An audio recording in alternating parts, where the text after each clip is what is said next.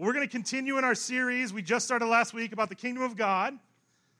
And we're using the Luke parables, some of the Luke passages on the kingdom of God. Luke has this stretch from Luke 14 through I think like 19, 20, and we're going to be wrestling through those verses for the next, up until Easter. And the idea is what is Luke trying to tell us? What is Luke trying to tell us that Jesus is saying about the kingdom of God?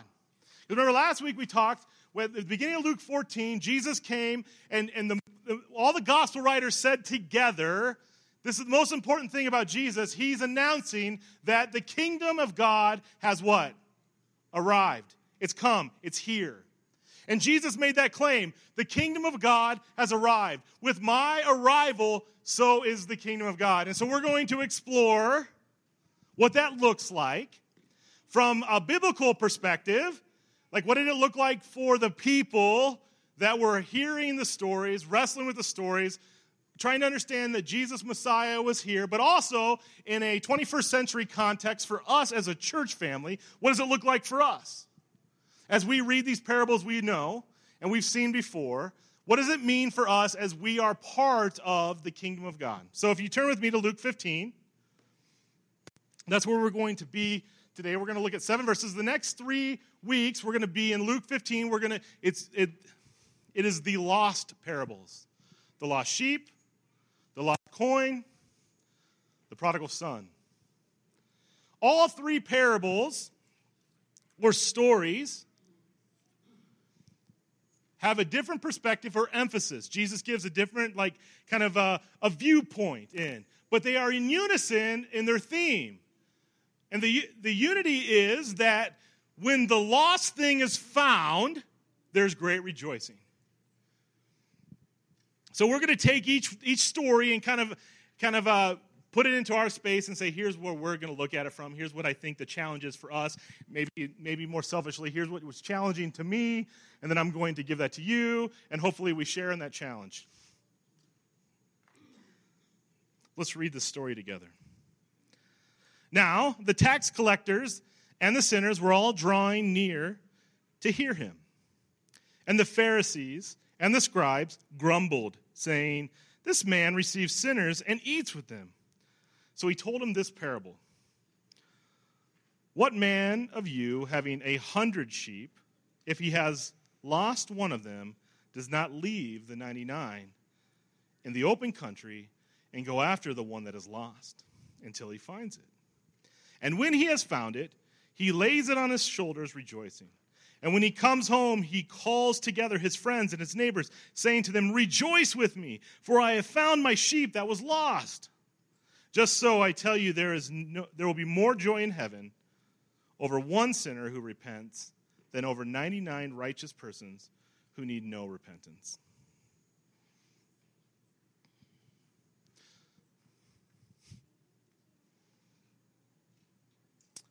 With these series of parables, we see that Luke is showing us the heart of the king. Remember last week I said the king has arrived. The king is here. Are we going to be part of his kingdom? The kingdom of God. Well, Luke is really, he's taking the parable, the story that Jesus is teaching and saying, I need you, the people who are reading this letter, to look and see the heart of the king. What does the king say about those who are lost? So these parables, they have a clear structure. There was something that was lost, and all 3 of them. Something that was lost. The lost something was sought after. Then that lost something was found. And then there was great rejoicing. But I think it's really important here to capture the heart, I think, of what the king is trying to do in saying the lost people matter. Now, what was going on historically, contextually within the scriptures, is Jesus now is meeting with this large group of people, and there's people coming to be with him, to surround him, to learn from him. He has said the kingdom of God has arrived, and that was a crazy statement to the first century Jew. And remember last week, again, I'm going to keep repeating back, last week we talked about how much it was going to cost to follow Jesus. He was saying, now there's a large group. It's not just following me around. Sure, you're all invited. You're all welcome. You're all here at the table. I want you to all be here, but I need you to count the cost of what it looks like to follow after me, to what it looks like to be my disciple. The cost of discipleship is heavy, and you need to weigh it. And I said last week, and again, that Jesus is actually criticizing the nation of Israel. He's criticizing the leadership. He's criticizing the direction that the shepherds, the Pharisees, are shepherding their people. And he's saying, you're doing it wrong. This is wrong. See, Jesus' heart was for the sinner. And this structure that's laid here is for us to get a picture in to the heart of the King, looking at the sinner. Luke spends many words and of many verses referring to the relationship between Jesus and the sinners. He regularly shows what the elites feel in their frustration, displeasure, and questioning of these relationships.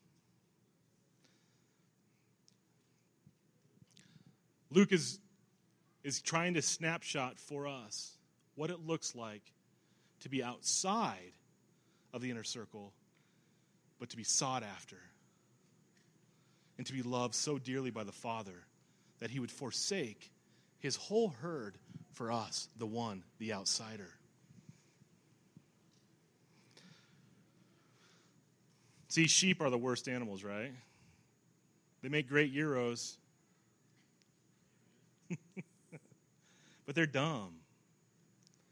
And we know that as a biblical picture, we see all the way through that we're referred to as a sheep over and over and over and over and over again. Isaiah 53:6 says, all sheep have gone astray. We're the sheep. We go astray. We're foolish. We're weak. We're the most defenseless creatures. We're unwise. We're lost. And most of the time, it's not by our own selfish ambition, even though that it can happen that way, to where we're looking for a better pasture. But we're lost because we're dumb. And we go astray and we wander. We wander aimlessly. We are like the dog in Up that says squirrel and runs off. What's that dog's name? Doug. We are the Doug of the world. We are distracted by everything flashy. And it's easy to drift. The sinner, the follower, the ones who need the shepherd are often described as sheep over and over and over through the scripture. Turn with me to Isaiah chapter 40 real quick. Isaiah 40. I know we've been kind of in Isaiah a lot, but there's just so much good stuff to us. And here, let's get a picture. So let's get a picture of what the sheep and the shepherd's relationship should look like. And Isaiah sets it up a little bit for us, and it's clear through lots of the Old Testament, this relationship between the sheep and the shepherd. Isaiah 40, verse 11. Actually, let's go up to verse 10. Let's go to 9 just because it's fun. Go on up to the high mountain, O Zion, herald of the good news. Lift up your voice with strength, O Jerusalem, herald of the good news. The king has arrived, right? The good news is here. Lift it up, fear not. Say to the cities of Judah, behold your God. Behold, the Lord God comes with might. His arm rules for him. Behold, his reward is with him, and his recompense before him. He tends to his flock like a shepherd. He will gather the lambs in his arms. He will carry them in his bosom and gently lead those that are with young. See, when the shepherd's not near and we don't hear his voice, the world becomes incredibly scary. There's pitfalls everywhere. When we cannot hear the shepherd's voice, we have struggles. Think about your own life. Go backwards, go in your Rolodex of memories, and think about that time where you were lost, the worst. How close were you to the shepherd? How close were you to the king? Think about it. Think about your history, your personal history. We all have stories, and if we could write them and lay them on the table here, they would look very familiar. Our proximity to the king was distant, and we fell away and wandered. The proximity to the shepherd is critical for the life of the sheep. It is critical for the follower of Jesus to be close to the king. That is why every single week, I try to get you to do something a little bit more to be close to the king, because you don't get close to the king by showing up on a Sunday morning and sitting in this room and having this guy who looks like the Unabomber scream at you. It doesn't happen that way. It just doesn't. There is more proximity that has to happen day in and day out. You have to long to be close to the king, close to the shepherd. So we must have a relationship with him. But it can't end there. We need his voice, his touch, his protection. See, every soul is missed by the shepherd and is worth the stress, the struggle, the loss to find it. The moment that the shepherd discovers the lost sheep in Luke 15, he searches to find it. The king does not send for it like a king could do. Bring me my employees and go find my sheep. Nope. The king goes himself. See, Luke 15, these three stories display and tell the story of the 33-year life of Jesus Christ, the life, burial, and resurrection of Jesus. This is his mission, his purpose, to find, to search, to seek out each and every lost soul that exists on planet Earth. I find it fascinating here that, once again, that Luke continues to point this stuff out, and he's reminding us that the Pharisees, the elite, the leaders of the faith were grumbling every single time that Jesus was eating and dining with tax collectors and sinners. See, when we talked about the cost of discipleship last week, he was talking to the Pharisees, the scribes, tax collectors, sinners, to a large crowd and saying, this is the cost of following me. But who is still listening? The sinners and the tax collectors. They hear Jesus. They sense Jesus. They know that he has something for them and he cares for them. So they're continually drawn into his presence, listening for his voice, understanding what he's trying to teach, what he's trying to share, trying to get close to the king. The sinner, the tax collector, these are the people that are drawing near to Jesus. These are the lost sheep. The Jewish leaders are still complaining about Jesus' associations. He's eating with sinners. It's gross to the elite. He can't have table fellowship with these people. Jesus clearly doesn't believe in the separatist mentality of the Pharisees and the scribes. He's interested in being a friend to the undesirables.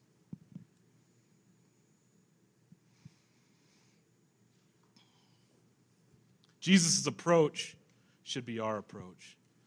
If you're following along in your bulletin, that's the first bullet point.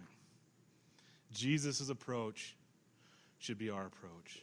As we look in and glean from the stories of the Gospels, and we watch Jesus interact and walk and talk and live with the people, his approach should be our approach. I'll try to open that up a little bit to give us maybe some things to actually grab a hold of, because it's easy to kind of say that, but it's hard to do that.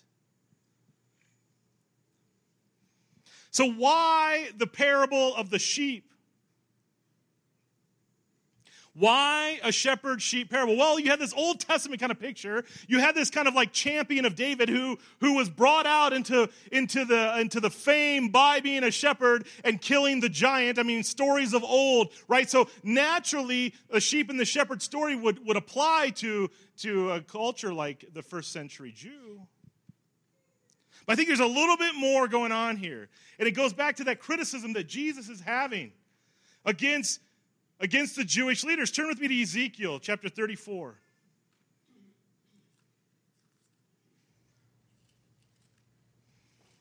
You might be saying in your head, man, we spend a lot of time in the Old Testament. We're spending a lot of time understanding the Scriptures, and that this book is a full story from beginning to end. Ezekiel 34, listen to this. Listen to this prophecy. Have you ever read through Ezekiel? Raise your hand if you read through Ezekiel. Anybody been creeped out by reading through Ezekiel? Continue to keep your hand up, because if you're not, you're lying, because Ezekiel is a weird book. There's some crazy stuff going on in there. But let's look at this. Ezekiel 34, the word of the Lord came to me, Son of man, prophesy against the shepherds of Israel. Prophesy and say to them, even to the shepherds, thus says the Lord God, shepherds of Israel, who have been feeding yourselves, should not shepherds feed the sheep? These are all questions.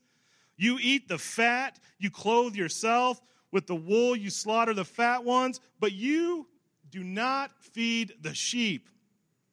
The weak you have not strengthened, the sick you have not healed, the injured you have not bound up, the strayed you have not brought back, the lost you have not sought, and with force and harshness you have ruled them. So they were scattered because there was no shepherd.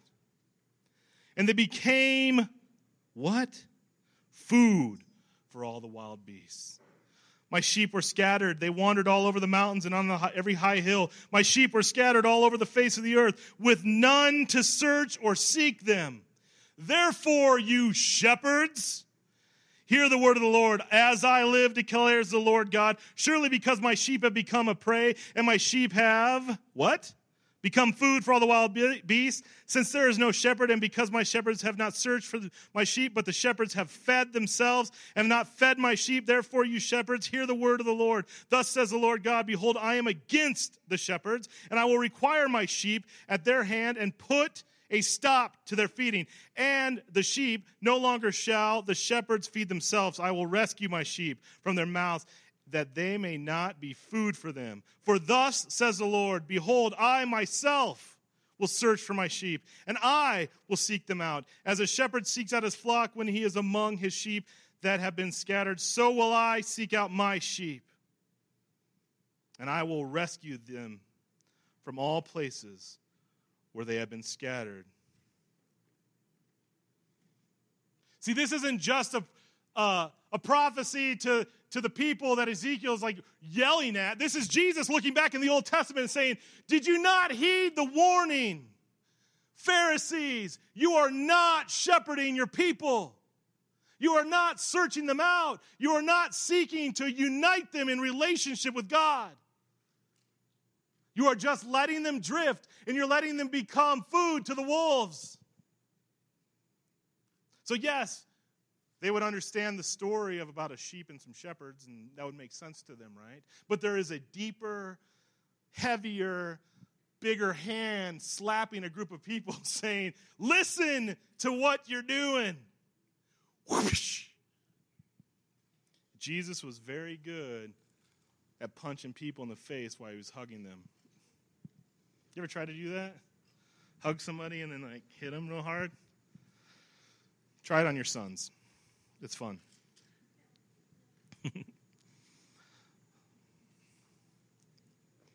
So let's get into kind of the why this matters, other than the things that you already know. See, in this room, we're filled with Bible scholars. You guys are good. You understand the Scriptures, right? So let's put some activity on the things that we know theologically. So what happens is when you start to believe and read Scripture and you theologically understand what God is trying to do, you have to put it into practice, because then that theology becomes a mission. Theology by itself is a think tank, and think tanks are fun, but they don't go anywhere but thinking. So I want to be able to, for us as a church, put some activity on the theology and the belief. We believe that God is the chief shepherd, that he sent his son, Jesus, to die on a cross and be raised again so we can have victory over death. We believe that Jesus seeks us out and wants us to be united in relationship with him. We understand that. And once again, we're looking from the Luke perspective and saying, Luke is teaching this, and he's showing this, that Jesus is going, here's what it looks like to be part of the kingdom of God, that every soul matters, every sheep matters. But what does that mean for us? What's the mission of the disciple? What's the mission of the disciple? See, the mission of the disciple is to love people and to draw them to God. See, I think many times why we struggle with sharing Jesus with other people is we think that we're the ones who actually do the salvation piece of it. You're not. You don't have that ability.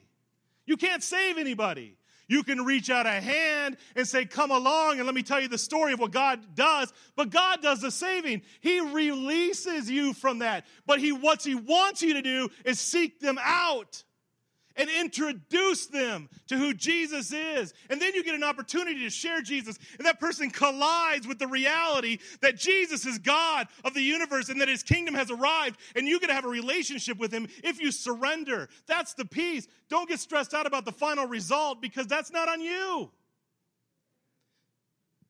The mission of the disciple is to love people, to draw them to God. So you have to ask yourself, how? Well, I have some answers for you. They're my answers, but I guess I'm the one with the microphone. Take out this card. And if you need a pencil to write on, send one of the little minions that are by you to go get one for you. They know where they are. Take out this card. This is called Bible swag. Do you guys know what Bible swag is? So you take your Bible, right?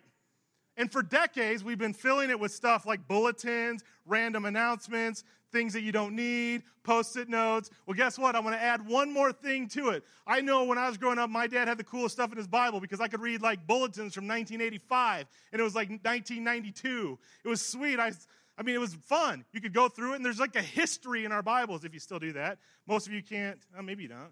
Anybody have some good Bible swag? I just want to see. Let me see what you got there. Stop. Don't be critical of the Bible swag. September 9th, 2018. That's solid. I love it. Well, I was here then. So but September 9th, 2018. Who's got the oldest thing in their Bible? Anybody? We're just going to play a game. What do you got back there? You're a man after my own heart.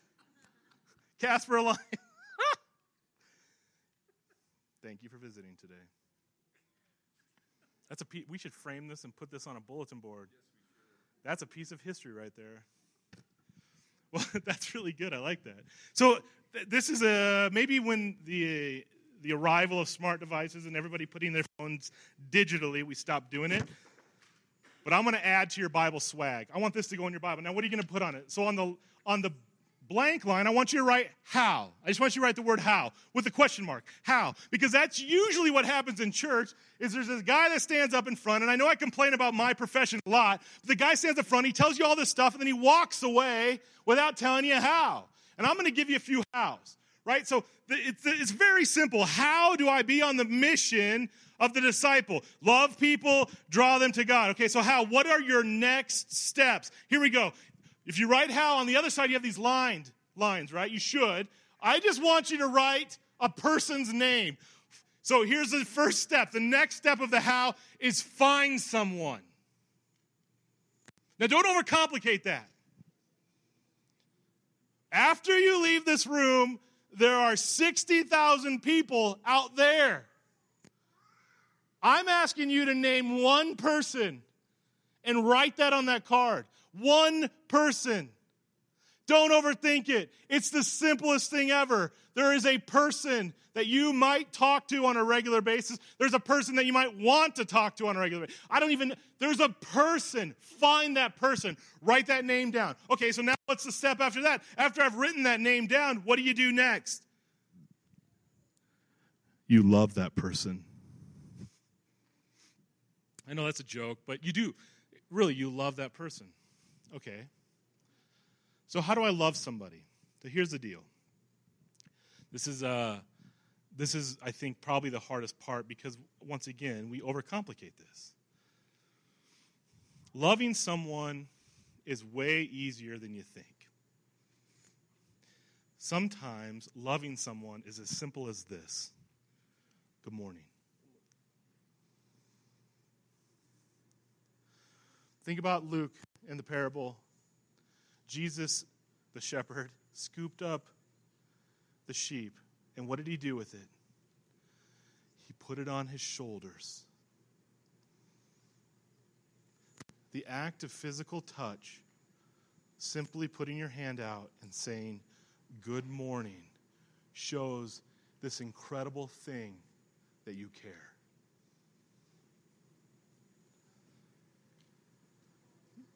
When you touch another human being and say hello, it is the most incredible experience that we have as humans. To interact and say hi and to say, you matter to me. I'm going to stop everything that I'm doing and say, you matter to me. It's the simplest way to love someone. Now, you can get more exotic, and you can Secret Santa someone, buy them gifts. I would encourage you all to love me that way.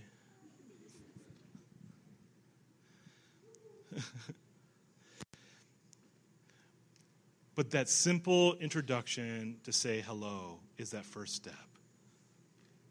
It is really, really intimidating.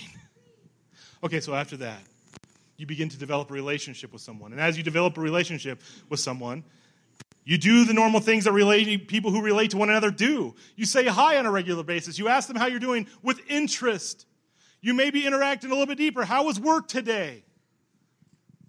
How can I help you today? You start to learn their story and who they are and their life. So that name that you're writing down, I want you to say, I'm going to say hello to this person on a regular basis, and then I'm going to get to know them on a regular basis so I know who they are, what they're about, and the things that they love to do.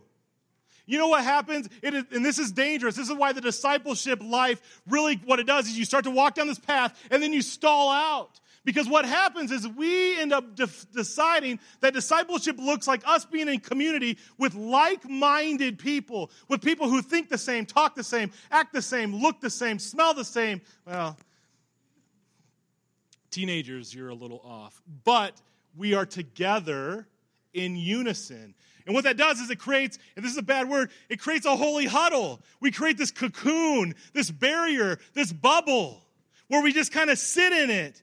And we think that we're being discipled because we show up and we sit and we listen to a guy that looks like the Unabomber yelling at us. And you think you're being discipled. You're not.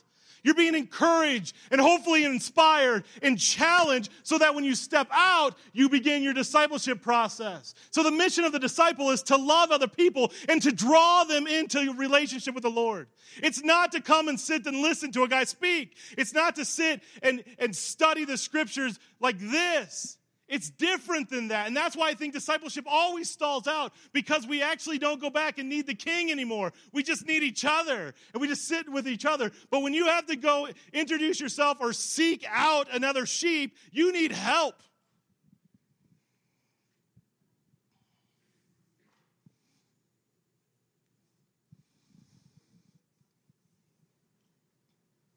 So that name that you put on your card, I want you to write down next to it, say hi to this person. Then after that, third step, repeat.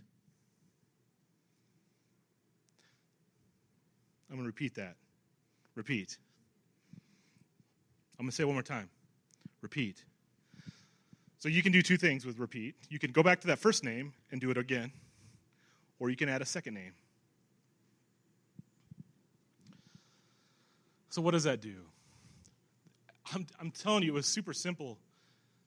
But as you do that and you start to seek out souls of the earth, and you begin to engage and talk and show interest and talk and act as though and live as though and believe as though that person matters to me, the Lord will do his thing and begin to shape your heart so that you can't stop seeing those people in your life to where you want to love and love and love and care. And that completely transforms the way in which you live.